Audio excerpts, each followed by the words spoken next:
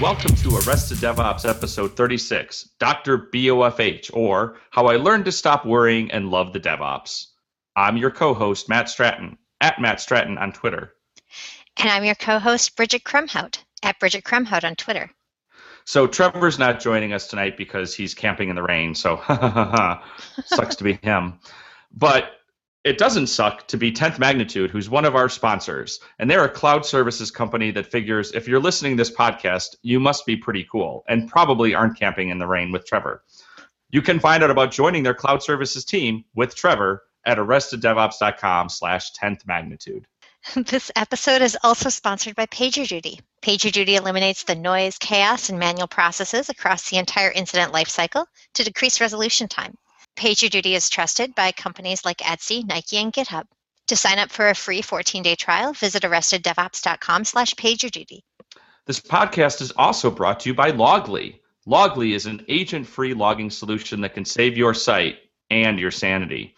Whether you're troubleshooting site issues or monitoring external services, Loggly allows you to easily discover root causes for specific errors while managing and centralizing your logs. Get started with all features included for free at arresteddevops.com/Loggly. All right, so tonight we're talking to some reformed BOFHs, aka Bastard Operators from Hell, about how our experiences have changed over time in the industry. Our first guest is friend of the podcast, Chris Reed. How's it going, Chris? Hey guys, good to be back. So we also have Kevin Hubbard joining us for the first time. So welcome, Kevin. Can you tell us a little bit about your background? Hey guys, thanks for having me. Kevin Hubbard here. I'm currently the DevOps engineer for B-Cycle at Trek Bicycle Corporation. Have about 15 years as a former sysadmin. And also joining us is Ivo Van Dorn. Please tell us about yourself. Thanks, Bridget. So my name is Ivo Van Dorn, and I'm also a reformed Bastard Operator from Hell. Previously worked at Classmates.com and McGraw-Hill Corporation, where I definitely practice those beliefs. I know we're obviously all familiar with Simon, a.k.a. the Bastard Operator from Hell. But first of all, listeners, if you're not, you can go to arresteddevops.com/BOFH, and there's a link to the BOFH archives.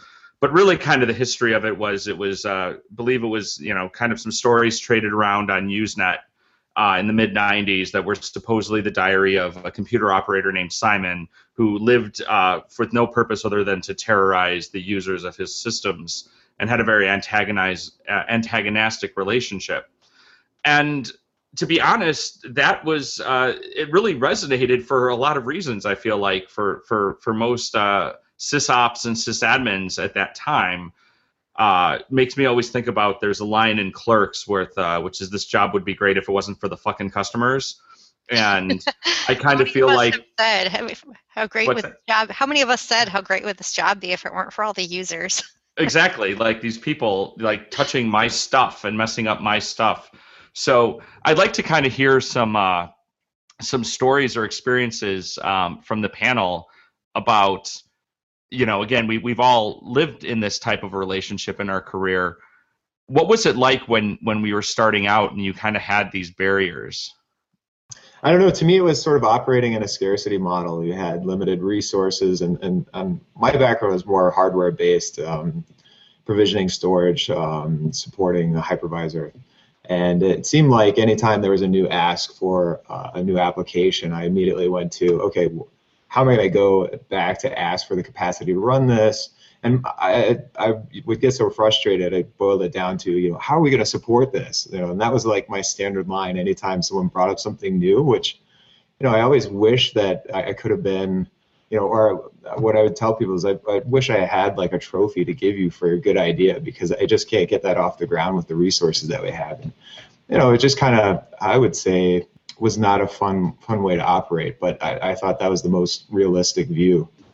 My introduction to it came from back when I was my last couple of years of high school, and back at university I was the system administrator for at least when I was in high school, for the school systems. Then in university as well, just helping out with adminning on the computer science side of things. And to me initially it was just seeing what damage ignorance of a system can do, how people trying to do something, how how badly they could affect shared resources and what the knock-on effect of that can do. And most of the time it wasn't malicious, it was due to ignorance, but it kind of built up this mental attitude of all users are just out there to break things. We need to constrain them as much as possible, because when things break, you're the one that gets shouted at. And also remember, at the time, the systems didn't have as many safeguards built into them. I mean, remember how terrible the locking was in the mail systems? Yeah, you had to restore people's mail, M boxes from backup all the time, but they weren't bad people or stupid, and that's why they tanked their mailbox. It was because the tools were not, actually all that helpful. That's because you were using the new shiny MBox. You should have just left emails as individual files as God intended. Until the file system filled up. Yeah, exactly. Or you run out of iNodes. I remember years ago, I had a good friend of mine who's on the dev side of the house, and I would get emails or calls from him, and it was in different companies. We working at different companies, and he'd basically be asking me how he could get around the things the sysadmins put in his way. He'd be like, well, I really need to do this thing, and so how can I get around this thing? And I was like, dude, I can't do that. I can't sell out I'm like, I don't even know your sysadmins, but those are my brothers, man. I'm like, I'm not going to screw them over by telling you how, even though I totally could. And that to me like resonates to the way that I think a lot of us thought about it, which was and again, like to Chris's point and to Bridget's point, not necessarily malicious, but there was this belief that it was like just devs are stupid, right? Or whomever, and like whoever your users are, whether you're supporting an app dev team or if they're end users, if you're supporting back-end infrastructure stuff, all they're going to do is break things because they don't care, right? Like nobody cares about the systems like a sysadmin does because they're ours, right? Now I keep seeing smiles from Evo, so tell us about your background. Yeah. Which of these camps were you in? So I was definitely in the sysadmin camp, and our devs, while they didn't care, they were also incentivized not to care. So the place I came from, they had deadlines, and let's talk about software like methodologies or software development methodologies. There was very much waterfall, and they had a deadline on, say, a Thursday, because it was like every 3 or 4 weeks, and sometimes ended up being on a Thursday.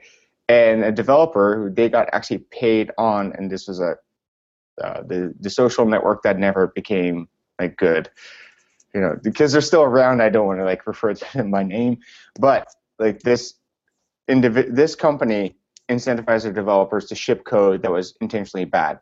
And I've had some nightmare stories and some nightmare late night, like trying to figure out, and one in particular that I can remember is we launched this new yearbook type app where someone could upload their photo, and the developer shipped code to the sysadmin team or the system engineering team, and it didn't include any logic for when an upload would fail.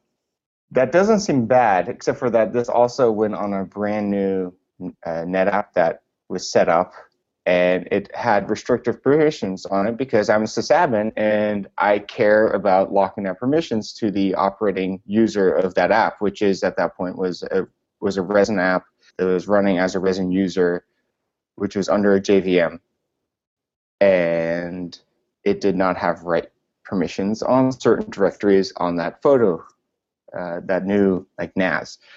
So it could create directories if certain things happen in the right order, but if for some reason it didn't happen, the photo would say it was uploaded successfully to the user, and it would also put it in the database as like it would link to the photo that it was uploaded successfully where it was at, but there was no photo. I think we had the same code at apartments.com because we had the exact same problem with our for rent by owner, where the same thing, where there was a photo upload capability, and then you would end up with all this junk in the database that would end up with like 404 images on the site because it would like generate the URL that pointed to no actual image file. Yeah. Yeah. So that was one of my like bastard operator from hell moments, and it was just like fucking developers. But you made a really good point. It's okay. We've made our peace with the explicit tag. Yeah. You made a really good point about, misaligned incentives. I'm wondering if the rest of our panel wants to address what they've seen with incentives that may or may not have been diametrically opposed or at least not aligned very well, and how that made the sysadmins versus the rest of the organization or even users or devs or whatever behave. So I can tell this is a fun story I like to tell. Smarter folks and I have said this before. I mentioned in the show notes that Tom Limoncelli talks about this, and Chris already corrected me in the green room that actually someone else said it first. But again, it's just this idea that, in development, commonly you're incentivized to deliver features, and in ops you're incented to provide stability. And what provides stability is things not changing, right? Like changes make shit break. I think back to a colleague of mine at a firm, and basically, literally, her bonus was tied to based on a percentage of uptime of the site. So this was downtime on that site was cash money out of her pocket. And do you think that this person would ever let anybody touch anything? Hell no. And could you blame her? That sounds like a recipe for never upgrading for vulnerabilities. Yeah, it was totally. It ain't broke. Don't you dare try to fix it. Yeah, I guess along similar lines, my experience with developers, or that, maybe it was a small group that really had some sort of territorial, sort of mindset around the application. And I don't think the sort of viewpoint that users are losers is just for sysadmins. I think that developers often have the viewpoint that, users don't know what they're asking for. So I often found myself sort of siding with the users on okay, this is obviously a bug. This is not working the way it should. And just running up against a wall with developers, just they had stuff in their pipeline, typically, new features or a complete rewrite. And shit that was just broke was left to the sysadmin to either restart services or figure out some other way to sort of explain away in a very lengthy phone call of why it works this way. And that was kind of yeah. Do the workaround, right? I mean, let's talk about the loveliness of ITIL, right? What's one of the things ITIL gave us? Literally the word workaround, right? That's like a thing in ITIL, is that there's a workaround, which means we're not going to fix it, but somebody's going to have to do some work. And I remember at apartments, and again, this could happen anywhere, so I'm not saying bad things about the company. It's more about maybe some of the developers that are still good friends of mine, but I can talk shit about them. We had a scenario where, so there was a memory leak in the web app, in this .NET web app, that basically required at least several times a day, actually having to recycle the app pool. And this went on for weeks and weeks. And it was a matter of, well, it's no big deal. Sysadmin will do it. And they're like, for real? Right. It's like, no, we can't. We're not going to try to troubleshoot this because we have to ship features. Never mind the fact that we are constantly, again, it's that common, things aren't being operationalized or being thought about in that way. And I think that's a big thing that caused that divide, right? Which was not, so you do end up with that, that feeling like nobody gets it, man, right? And I've worked with lots of sysadmins who, again, have this personal attachment to their stuff. And I remember this is the thing. So let me tell you, this might be the way that my thinking has changed. So when I was a manager, I remember a review that I wrote for one of my sysadmins over and over again, who worked for me for years. And his review always said, so-and-so takes the uptime of our website personally. And I thought that was a grand compliment. That's not actually a thing to drive, right? Because then you're talking about, again, even though it wasn't a monetary incentive, he had a personal investment in that kind of thing. So that's going to echo through how you approach allowing change to your systems. And I think it comes out subtly too, right? You sort of project this cowboy developer thing on people just by virtue of because they're touching your stuff, whether they're cowboys or not. And there's so many valuable things that you're saying there, Stratton, and I want to hear more from our panel about this too. Yeah. But I want to point out too that in reality, there's a lot of perception of oh no, the whomever will touch our stuff and it'll go wrong. But reality, anyone who touches anything, it can go wrong. hey, AWS is having AWS-like things happen. It can go wrong. Totally bizarre interactions between, some sort of kernel bug or a misconfiguration in your VPC that leads to ARP cache problems. Not that it's oddly specific because it happened to us recently. Like, there's all sorts of things that can go wrong that are often not a specific person's action. And the irony of it is the same sysadmins who will love to talk about like how developers are going to fuck up their shit, love to sit and tell war stories with each other about when they fucked shit up, right? Chris was on, we did a whole episode about this, right? So we're complete hypocrites. Reality, we all fuck shit up. Yeah. But with the memory leak one that Matt was talking about, it reminded me of kind of one of the first times where I actually started to see the value of educating users. And it was a web app, it was a big e-commerce.com, and it was, again, leaking. This time it was just leaking sockets. It was a Java web app, and this thing was just leaking sockets. And every 3 hours we had to restart the JVMs and just cycle them through the cluster one by one to keep uptime. And eventually I happened to be we just migrated from ClearCase to CVS, thankfully, and so I was happy to be rid of ClearCase. But I decided to go and dig through the code and see what this guy was doing. And basically, he'd create sockets and just leave them there, and he'd never close them and he'd never clean them up, and that's why they were leaking. And so eventually I went over and spoke to the developer, and it's like, why are you not closing your sockets? And he's like, garbage collection handles that for me. And then the penny dropped. It's like, oh, okay, so he thought he was right. He wasn't being malicious. He wasn't trying to be a pain. It was just he didn't know any better. And so this was also at the stage where I had a 6-foot pine pole that I carried around, which the developers titled the Clue Stick, because whenever I walked around with the Clue Stick, then me walking towards where the developers carried the Clue Stick, everyone was nervous. Everyone would look up. It's like, oh dear, who done it? And I reached the stage, but then I realized that we need to have these conversations. We need to be talking with the developers and saying, hey, do you realize that this thing you're doing is causing this massive impact for everyone else? So basically a 6-foot-long pine stick of Clue is not DevOps. It is not DevOps. Yeah, it is the conversation that is the DevOps. So how is this not DevOps compliant? So how is this changed though, right? So things are, well, first of all, that's going to be kind of my question is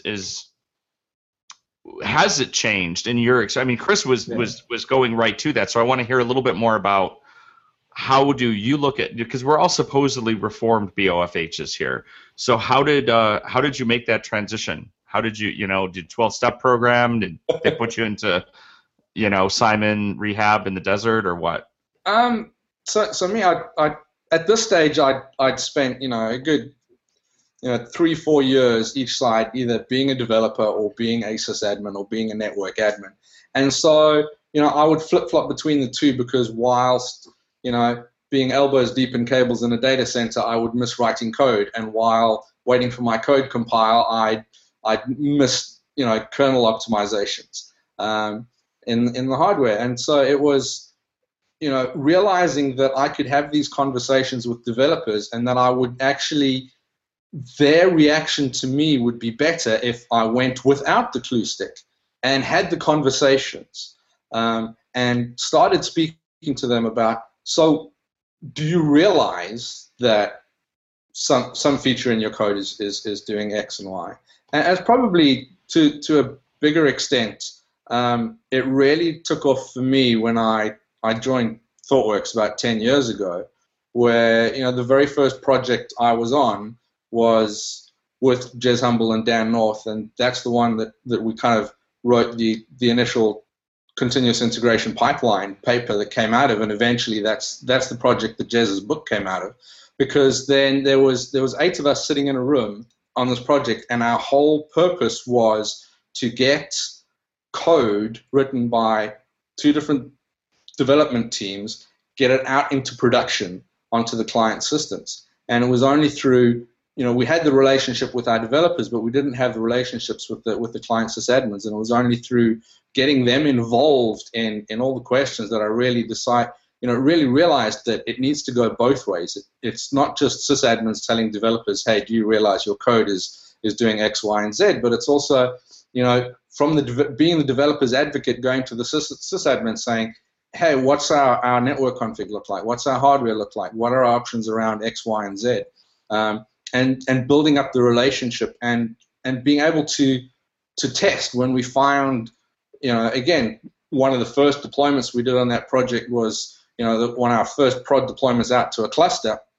Everyone was writing state to local file system, but then as they didn't have sticky bits on the load balancers, so as they flipped over, it carried on. And so it's just this keep on going, keep on trying.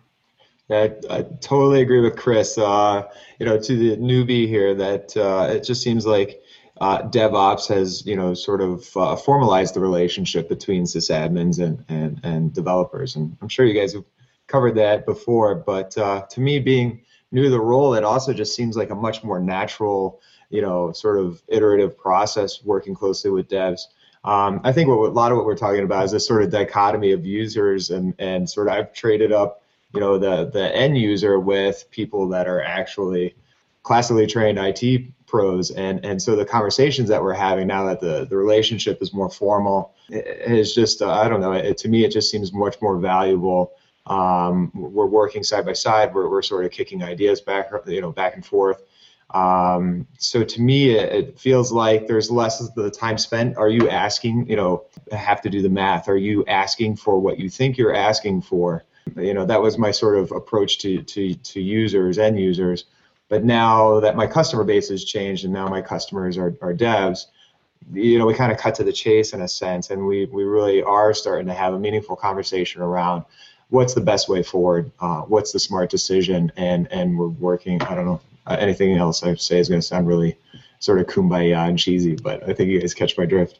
Hey, we're all about the kumbaya and cheesy here. Nice. I was actually going to just say, like, that back and forth collaboration I think is super valuable, and also, like Chris said, that it's not so much just Chris is the one dispensing wisdom from the mount, like bringing down stone tablets to hand to ignorant folk or whatever. I mean, that's not the way it works anymore because of the kind of people that Kevin's talking about who we're collaborating with. I mean, like at Drama Fever, we had some horrible cache machine problems, and Art, one of our developers, is the one who put a lot of effort into solving a lot of them. Yeah, I mean, maybe that's something that in some organizations would have just been the, role of ops, but we actually have a pretty collaborative relationship, and we had a developer who had the skills and the ability and dug deep into a problem. It's like, I like having that kind of collaboration on a team. Sorry, no, I was just going to say, Bridget, have you ever seen handing down stone tablets on high work at all? I've never seen. I don't know. What do you think, Evo?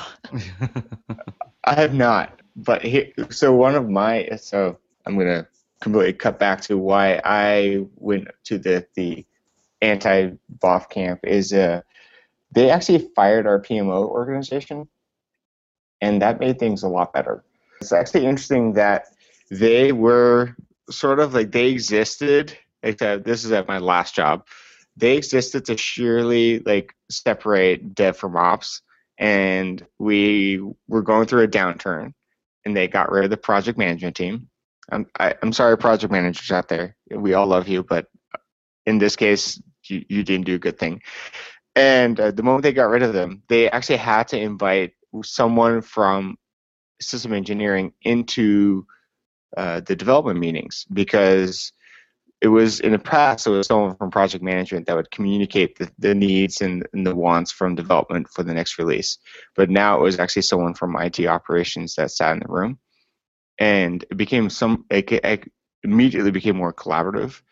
And immediately we saw and foresaw things that were happening early on in development of a sprint, because we were actually using Agile development, but we had a PMO organization, so it was like a hybrid Agile development because it's not truly Agile.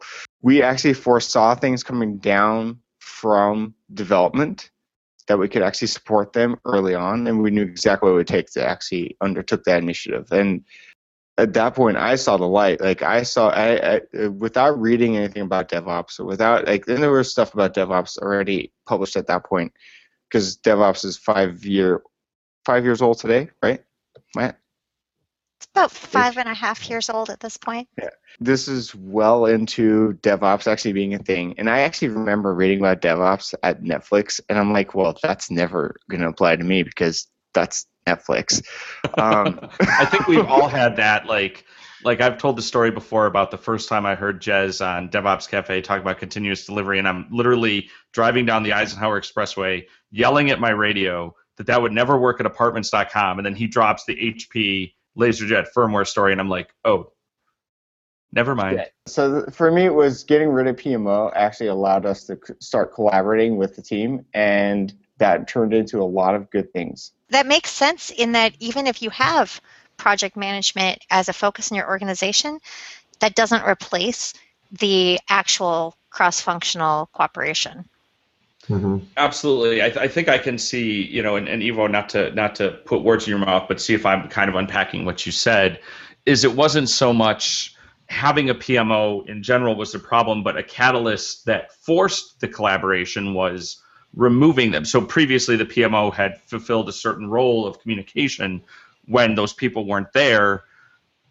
Maybe the point wasn't to enhance all this awesome collaboration, but it was just like, well, someone can't take the requirements from the users and give them to the engineers thing, right? So it was like, I guess people have to talk to each other, and then you see dividends pay out of that, right? You didn't start coming to the meetings so that you could do the DevOps. You started coming to the meetings because you had to, and then there was a benefit that came out of it. Absolutely.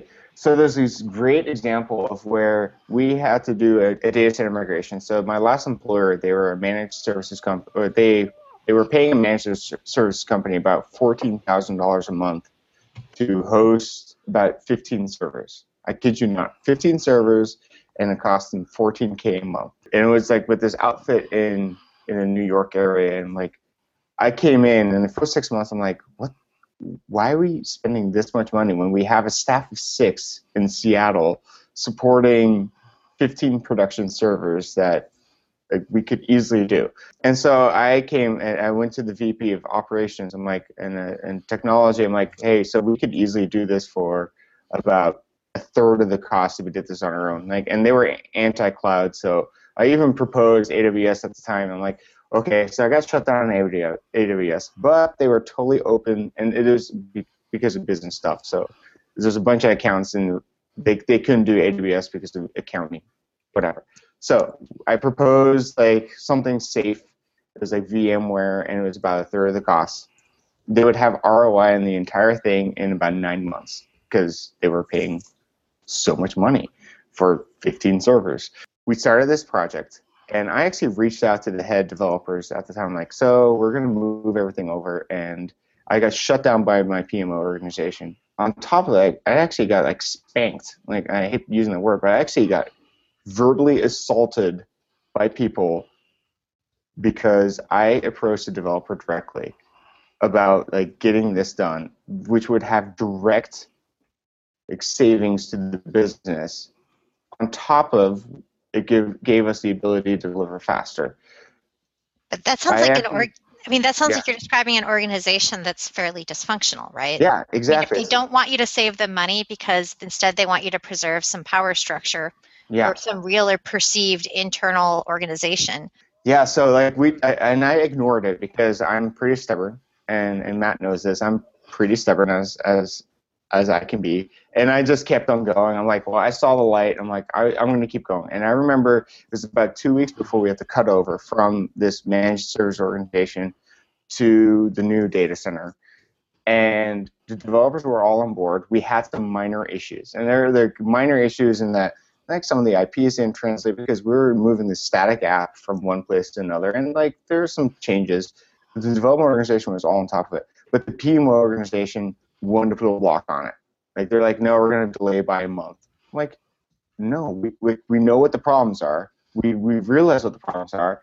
We have a plan forward.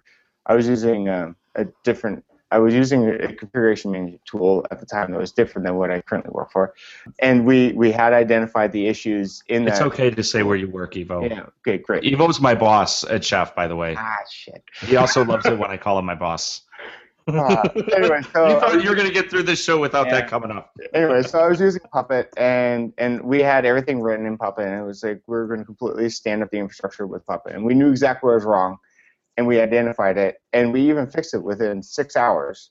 But the PMO organization, because we had a mistake that happened now 2 days ago, they wanted to delay the entire thing by a month, which would cost the organization another, because we put in our notice, they were going to charge us $20,000 to stay there. And I'm like, this is ridiculous. We ended up moving forward. We overruled the PMO organization, but to this day, is bad times. Stay away from that. Yeah. So Kevin, tell us a little bit about the dev/ops cooperation, or whatever it is that you have where you work. Do you have project managers standing in the way of your ability to talk to each other? No, we don't. But I mean, I don't know if it's an exact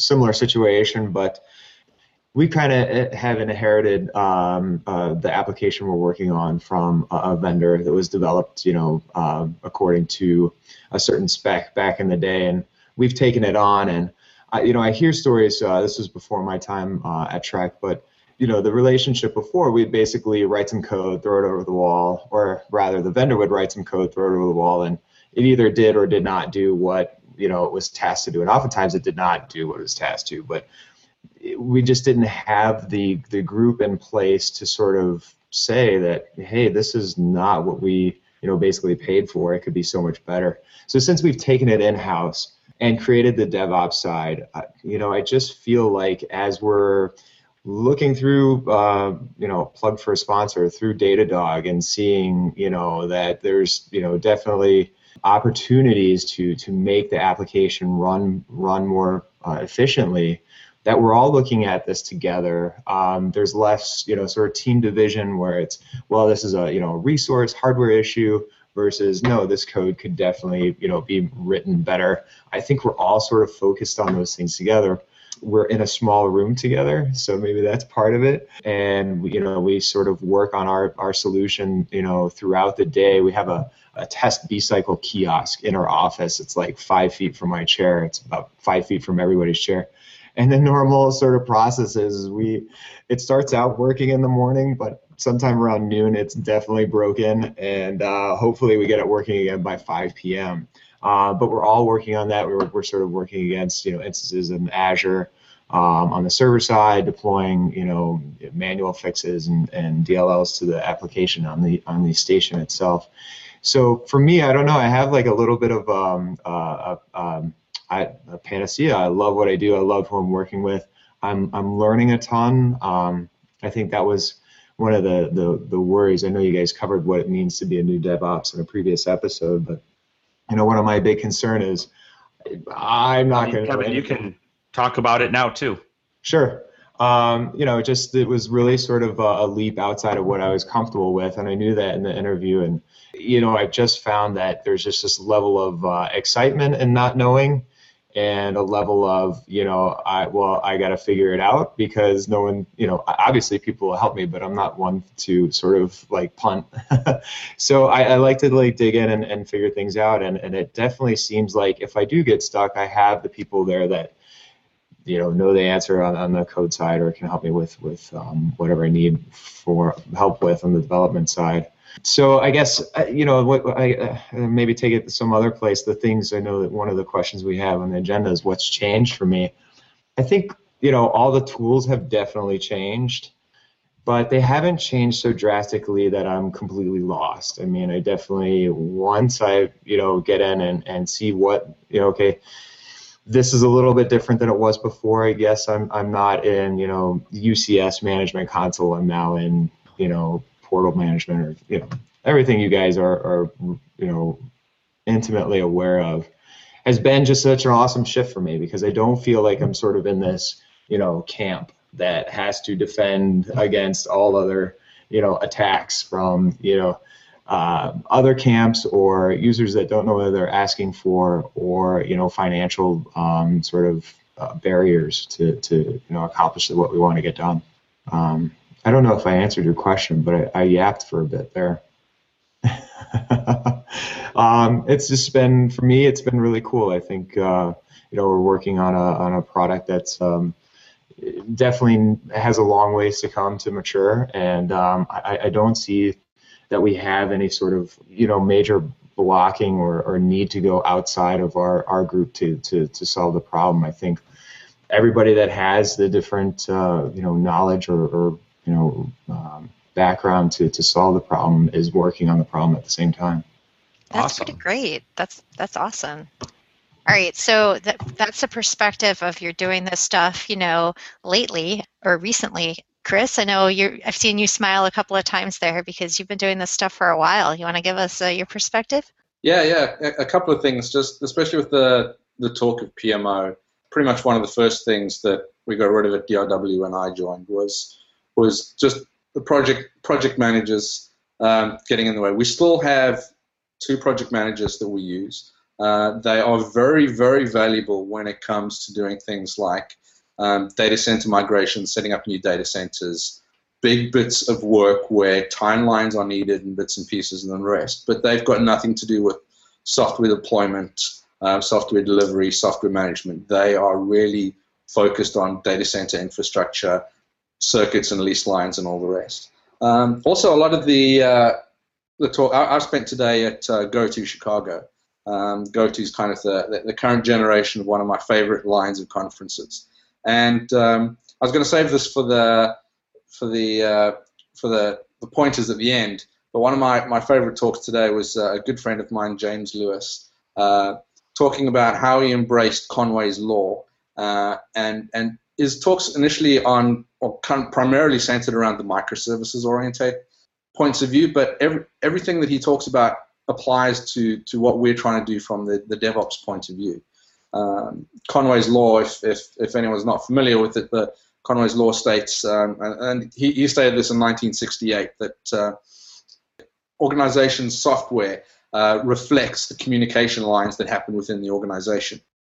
James points out that a lot of companies that are successful with microservices, what they do is they actually combine their systems. They reduce the overhead of communication between teams. And so you get these cross-functional teams that are focused on delivering a product. And so there's no PMO involved in there. Within the team, you have your developers, you have your infrastructure guys, you have your networks guys if needed, any QAs and testers and all that kind of thing. There is a single team working together, and they have complete ownership of what's going on. But this also works outside the software industry. One of the great examples he uses is around the team at the Royal Free who cured the 3 Ebola patients that made it into the UK, where they've got exactly the same thing. There's a team of 33 that focuses on each patient, that focused on the Ebola patients when they came in. But of that 33, only 7 were clinicians. They had their own porters, they had their own facilities guys, they had their own finance guys that were all kind of dedicated on this team to, okay, this is a serious infectious disease that we need to kind of iterate around very, very quickly because, how are we going to cure this? How are we going to stop it from spreading? And these same principles that we're talking about within software are also principles that people are dealing with outside the techie realm. Some of the other bits and pieces that we have around kind of the age, the changing of the BOFH mentality, for me, is how I treat my PFYs. So the PFYs, for those not familiar with the BOFH, the PFY is the pimply-faced youth. The first PFY or 2 that I had, the important lessons that I felt I needed to teach them was, defensive, how to preempt the evil things that the users would try and do. My current PFY, now is at least the one before, the one I had in London, he would often complain about the history lessons that I would give him. But often it's once the history lessons helped him understand how we get there. And so some of those history lessons would be hardware orientated or network protocol related. But some of the history lessons also how we got to the stage now where we need to talk to everyone involved in focusing and having everyone focused on the goal of where we're trying to get to. rather than have this antagonistic approach. Try and see it from the other person's angle and try and think about the problems that they're trying to solve and see how can we help us as a group, collective, move forward. That's a really good point, Chris, because I know that a long time ago in the 90s, when I was learning by example and learning by, reading Alt Sysadmin Recovery. You remember Alt Sysadmin Recovery? You're smiling. Oh yes, the memories. But when that was the environment that was shaping my attitude, I had to actively work to change my attitude, to move past that, and to start thinking about things from the perspective of other people. And how can we all work together to try to meet the organization's goals more effectively? And like that, it does require like making a deliberate decision to shift, but I'm glad that you're taking that approach and teaching that to your PFYs these days, because hopefully then more people aren't going to start out in the BOFH mentality that we started out in. So how can we do better? We used to be this way, we're better now, but what are some of the things when you kind of look at, and I would say, only 3/5 of the people on this panel right now are actually practicing sysadmins or sysops or whatever right now. Evo and myself don't do that necessarily directly for a living, so it's a little easier for us to talk about, like, it's more hypothetical. But for those, for Bridget and Kevin and Chris who are doing this work, how what do you want to do to get even better about this? Unless you're totally perfect now, and then you can. Yeah. No, I mean, for me, I definitely would like to become more familiar with just development standards and hey, pick up a language and start writing code. PowerShell right now is where I spend most of my time, and I'd like to take a stab at building something. Not that I haven't done that in the past, but it seems like now, my off hours when I'm not working, I'm more likely to do that. So that's kind of my playbook here coming up. Just being able to like steer DevOps and make smart decisions on what tools we're using, and not to just take a little bit of from here, take a little bit from there, as far as the plethora of tools that are out for whatever you name it. There's just a lot of focus on tools for DevOps. So I don't know. Again, there's I want to maintain this new flexibility I've found in DevOps, but I feel that there's some decision making that needs to be made on what tools we're using, what we're standardizing on, and how to keep that going forward. So, taking my page out of my old playbook, how we're going to support that, but yeah, finding a way to support that because it makes sense, and it is in this sort of new realm of cohesion and working more closely with all different not all camps, because we don't have the typical infrastructure teams or email support groups and what I'm doing. So just taking this new sort of relationship between ops, being able to go to the cloud to spin up new instances, create more capacity for our applications, and yeah, just sort of being able to keep going down that successful path, which has been successful it's been about 10 months now, almost 11 months. But sort of keeping the agility, keeping my eye towards what's coming down the pike as far as new tools, how to use some of the different. I just my head's swimming. I spent the last week at MS Ignite, so you have all sorts of ideas. I know. Like I want to talk about Release Manager and how excited I am for that as a platform to build all these other link in all these other cool tools that we're using, Octopus Deploy, Chef, TeamCity, to sort of use that as a sort of base platform to start building up some more in-depth release process and metrics on how frequently we're releasing. To me, I think it's important to show to the business leaders, how important this DevOps notion is. That's not just a notion, that there's some, traction being made, having this, sort of focus on,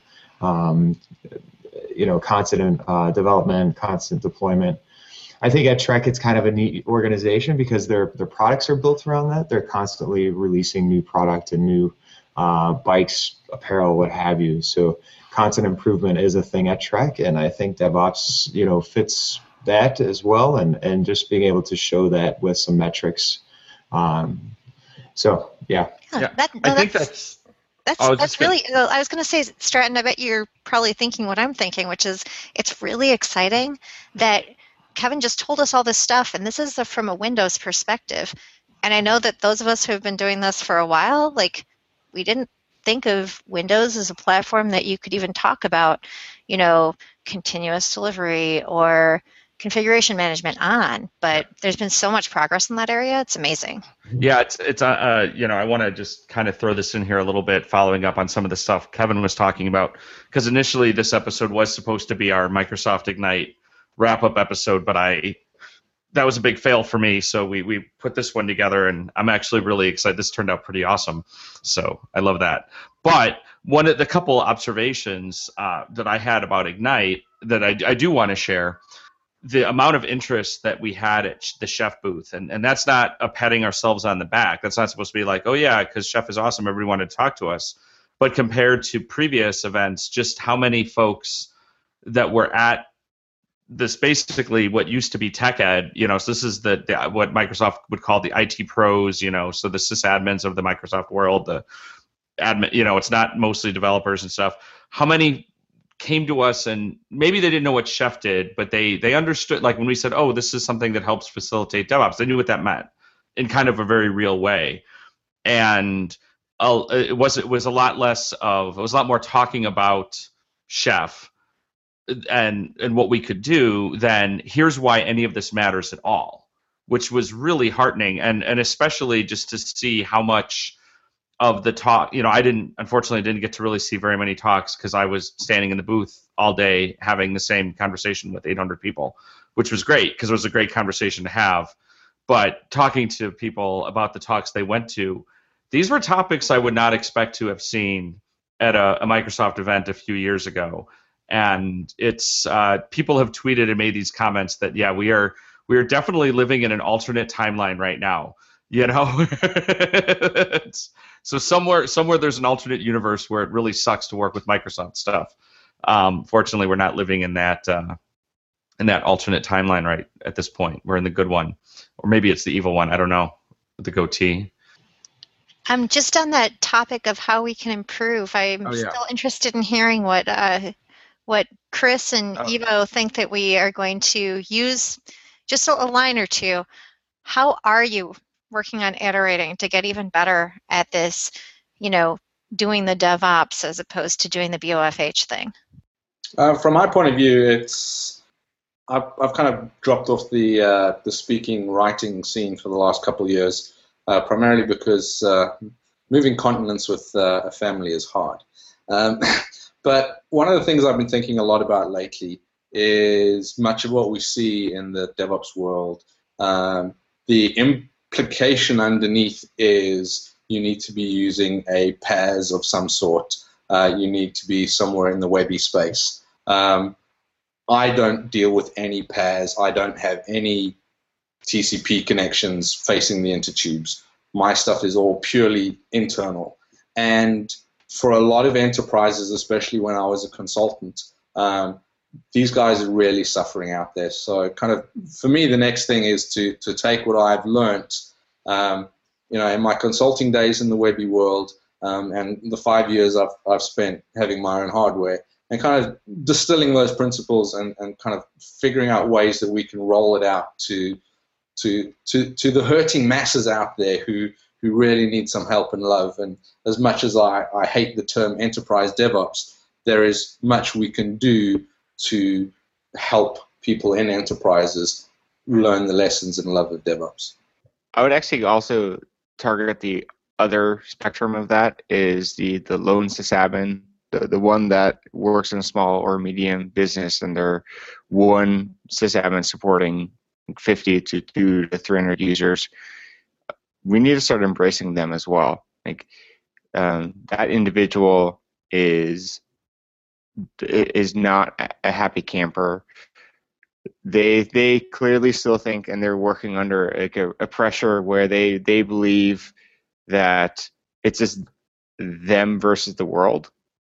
And I feel like things like DevOps and actually having he or she understand, like, know what DevOps is all about, may actually make their lives a lot easier. And a great way of seeing sort of like a temperature reading of that is, and Matt, you and I joke about this actually, is like our sysadmin on Reddit. Like half that crowd is a lone sysadmin, and they're so unhappy. And they're so unhappy. And like, if you think about it, like, if we can make their lives easier, they're going to eventually go into an enterprise shop, or they may go for a startup, but they're going to come in with these preconceived notions that being alone and supporting developers or supporting another organization is not a bad thing. And right now they do. Right now they really don't like life. And so I feel like that's one area we can really improve on. I agree. And I think you would said basically the same thing that I would think about in the role that someone like you or I being on the vendor side, and how I look at what I do. Again, I mean, sure, it's great to, get paid and everything, but I really do feel like we do what we do because maybe not everyone who we sell Chef to or that we help out or do things with, is it really going to make a difference? But when it does, it's pretty fucking awesome, to know that you're doing some work that, because we've had this pain, right? And you're not going to get everybody there. And, Jez has said before about that, he's going to be preaching this for the rest of his career. And the good news is he's always going to have a job. The bad news is there's so many people that don't want to hear it, but you still get through. And that's what I'm hoping. And I hope that happens. I've given up on our sysadmin. It's a place where people just want to fight. They just want to be bitchy, and they just want to complain, and they just want to vent. And maybe that's okay. And maybe that's what that needs to be. And it doesn't accomplish anything by getting into a fight there. So that's the empathy to that. But there's other mechanisms that we have to help show. And I think like this episode, I think could be great because it says, hey, look, we've all been there. This is 5 people that this was who've been in our career for a fair amount of time, and we all felt the way that you feel now, and we got there. So, and once you know something can be done, it's a lot easier to do it. So hopefully this helps reach some people. And here's, my solemn promise. If you're less BOFHy, I guarantee you'll be happier. That's a guarantee, or your money back. We will happily refund you the money spent on the offer not eligible for our sponsors. So that said, let's we need to wrap up here. So let's go into, we've just got a couple some community and event stuff coming up. Happy to announce, well, actually, Bridget could say it. It's your conference, it's your thing. Sure, okay. There is a lot of DevOps days coming up. You should go to devopsdays.org and check them all out. If you would like to come to DevOps Days Minneapolis, it's July 8th and 9th. And unbeknownst to me, Matt went and signed Arrested DevOps up as a media sponsor for the conference I'm putting on. I would like to point out it's not completely unbeknownst to you, but to be fair, when I mentioned it to you, it was when we were in a bar and you were cranky about something, and I said, "Hey, ADO should be a media sponsor," and you said, "Talk to Duffield; he does the sponsors." I really don't remember this conversation. Yeah, you were. Yeah, it was. I was there. It was. Yeah. This is so not familiar. Yes. But in any case, ADO listeners can get a 10% discount on a DevOps Days Minneapolis ticket, which is still on its early bird pricing until the end of May. So we can get 10% off with the code ADO10. Okay, so. And DC in June, Pittsburgh The in very August. first DC, right? Very This is first the first DevOps one. Days DC at the U.S. Patent and Trademark Office of all places. Mm. Should be. Is this getting to be the new thing now, where you like have to do DevOps Days like in somewhere, like everyone has to raise the bar? Like Rockies was in a data center. They're gonna do theirs in the patent office. Although I'd like to say, Chicago, we did ours in the Sears Tower. But then you discover that those weird spaces are not really actually that good, and you go back to something normal. You did it in the Sears Tower, which was really cool, but I did not know it was possible to be too high for LTE to work. Yep, that's why we are not. Talk to Chris. Chris was our network guy. Exactly why we're not doing it there again. But for hours on the network problems there. Yeah, that was pretty wacky. DevOps Days Chicago. Matt can tell you a little bit more about that. Yeah, actually, so that'll be August 25th and 26th. It's at the Gleacher Center and in Chicago, Illinois. The end of August should be actually pretty nice. Registration is available. I think we still have some early bird tickets available. So if you go to DevOpsDays.org or DevOpsDaysShy.org, you can register. And we also just opened our CFPs, which I think are open until the end of June. So if you go to cfp.devopsdaysshy.org, go ahead and you can submit an Ignite or a talk. We'd love to see what you have. So let's do our checkouts. Chris, what do you have for our listeners to check out? Yeah, keeping with the topic that we got today, there's an awesome talk about The Evil Hat by Liz Keogh. I've got a link to a recording of, I think it was QCon London, where I saw her give this one, but it's fantastic. She gets some fantastic examples of various different ways perverse incentives have bitten people. But yeah, also just keep an eye out for when the QCon Chicago talks make it out onto the internet, because there's some really, really good ones. The closing keynote today was from one of the JPL NASA group, who she was actually in charge of working on the parachutes from the Mars landers with the whole sky crane system there, which was a very educational talk. I really enjoyed that.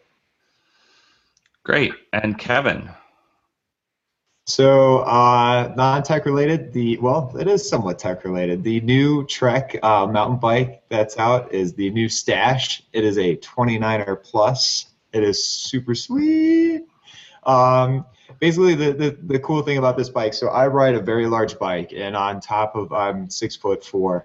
With a 29er, you have larger wheels. Typically, those bikes are up a lot higher, and with a larger wheelbase, they're a little bit harder to guide down a downhill path. So they've solved that problem by basically raising the rear chainstay above the drivetrain. Allows when you pull up the bike, you can view it on trekbikes.com. Again, it's the new Stash. You can see how much lower the bottom bracket is by allowing the drivetrain to be below the chainstay. So I am looking at it right now. I love that the tires are called Chupacabra. Yeah, it's a super hot bike. Just came out this month. We're all very excited about it, and I'm hoping that they still have one of my size. I need to buy a new bike, so I think, Kevin, I'm going to be hitting you have up a friend. Some suggestions. Yes, absolutely. Glad to. Anytime.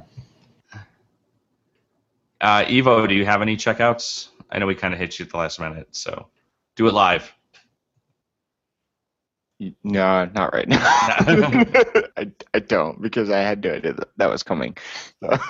It's okay. I'll give my checkouts, and then if Evo wants to tell us about something cool he's read or bought or thought about or tried lately, that would be great.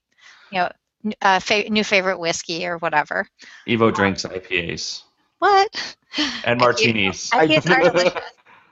I do drink IPAs. Hey, at the DevOps Days Minneapolis organizer meeting tonight, I had some delicious Lift Bridge. It's a very hoppy IPA from Stillwater. Or not? Is it Stillwater? Yeah, it's from Stillwater. Okay, so I have two checkouts. One is we're about to that. If you live in Zone 4B like I do, we're about to the time of year where you start thinking that maybe you could start planting some things, but maybe not because it's overnight lows in the 30s right now. But if you're into gardening at all, which I am, seedsavers.org, organic heirloom seeds, is super worth checking out. You can get really interesting seeds for, like, I don't know, types of carrots that you've never seen before, and things like that. So My son wanted to plant cantaloupes this weekend. ooh, He found cantaloupe seeds at Walmart. He's like, "Can we plant these?" I'm like, I've never grown a cantaloupe. can you grow cantaloupe in Chicago? I don't know. We're sticking with carrots and cucumbers and tomatoes. Oh, I'll have to see. But anyway, so if you haven't, sated all your seed desires, it's worth checking Seed Savers out. And then also, because it was a really interesting PDF that came up in a discussion that Allspot actually linked to, because as Beer Ops likes to say, as Catherine Daniels likes to say, he mostly communicates by sending PDFs to people, whether in email or other. But he linked to this interesting paper by David Woods and a couple of other people from 2004, I think it was, called Common Ground and Coordination and Joint Activity, which doesn't sound as exciting as it actually is, because it's basically all about communication, collaboration, cooperation, all of this inter-team stuff that we were talking about today on the Hangout. So That's awesome. And full disclosure, I have not read the whole thing yet. I've read like 17 pages in. It's very long. There's lots of reading. It's hard to make it all the way through really long PDFs, but it's really interesting so far. Great. There might be a twist ending. I don't know. So my first checkout, which I have to admit I haven't read yet because I just got it today, but we want to share it, is that the early release, unedited, whatever version of the book, the O'Reilly book, Effective DevOps by Catherine Daniels and Jennifer Davis, has been released. And most amusingly, O'Reilly chose to have the animal on the cover of it be a yak, which was pretty awesome. So go ahead, you can go pick that up and put it on your Kindle or your ebook thingy or whatever. And then another one is, I'm not quite sure how to pronounce this. I think it's Askinema.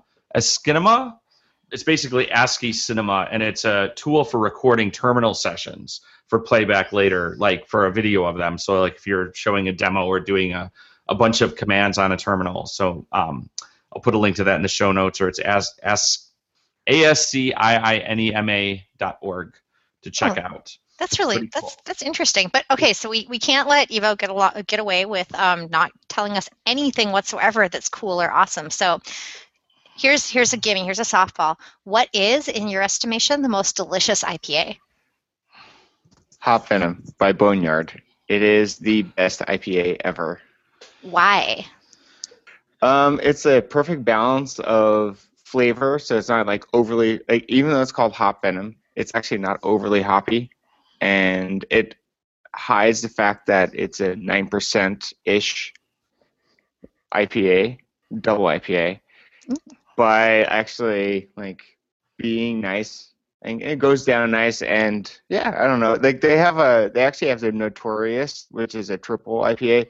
While it's really good, it is actually, you can actually taste the alcohol, versus Hop Venom where you don't. So I'd like to point out that Evo on Untapped has tried 558 different kinds of beers. So when he tells you that's good, you should. yeah. We'll have a link to that. We'll have a link to that in the show notes. So my local bar in Seattle, it's called Chuck's Hop Shop. They actually have it on tap every Monday, and they save a keg to do it on Mondays. And at this point, I actually go there and call it Hop Venom Mondays because it's just that good. Boneyard Beer Company. You heard it here. All right, fantastic. Thank you. Yeah. Thank you. Great. So wrapping up here, we have a newsletter. You can subscribe to it by going to arresteddevops.com/bananastand.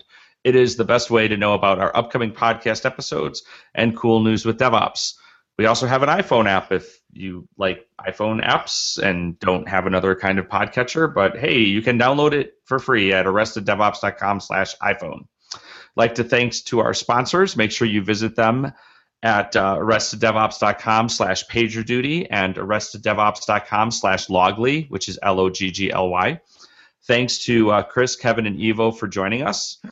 And to our loyal listeners, or disloyal listeners, depending on the case, If you enjoy Arrested DevOps or don't, either way, we'd appreciate it if you visit arresteddevops.com/iTunes and leave us a review in the iTunes store.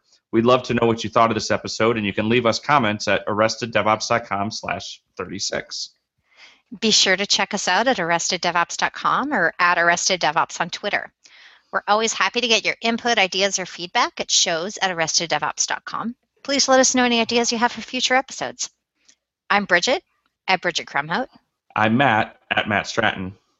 We're Arrested DevOps, and remember, there's always DevOps in the banana stand.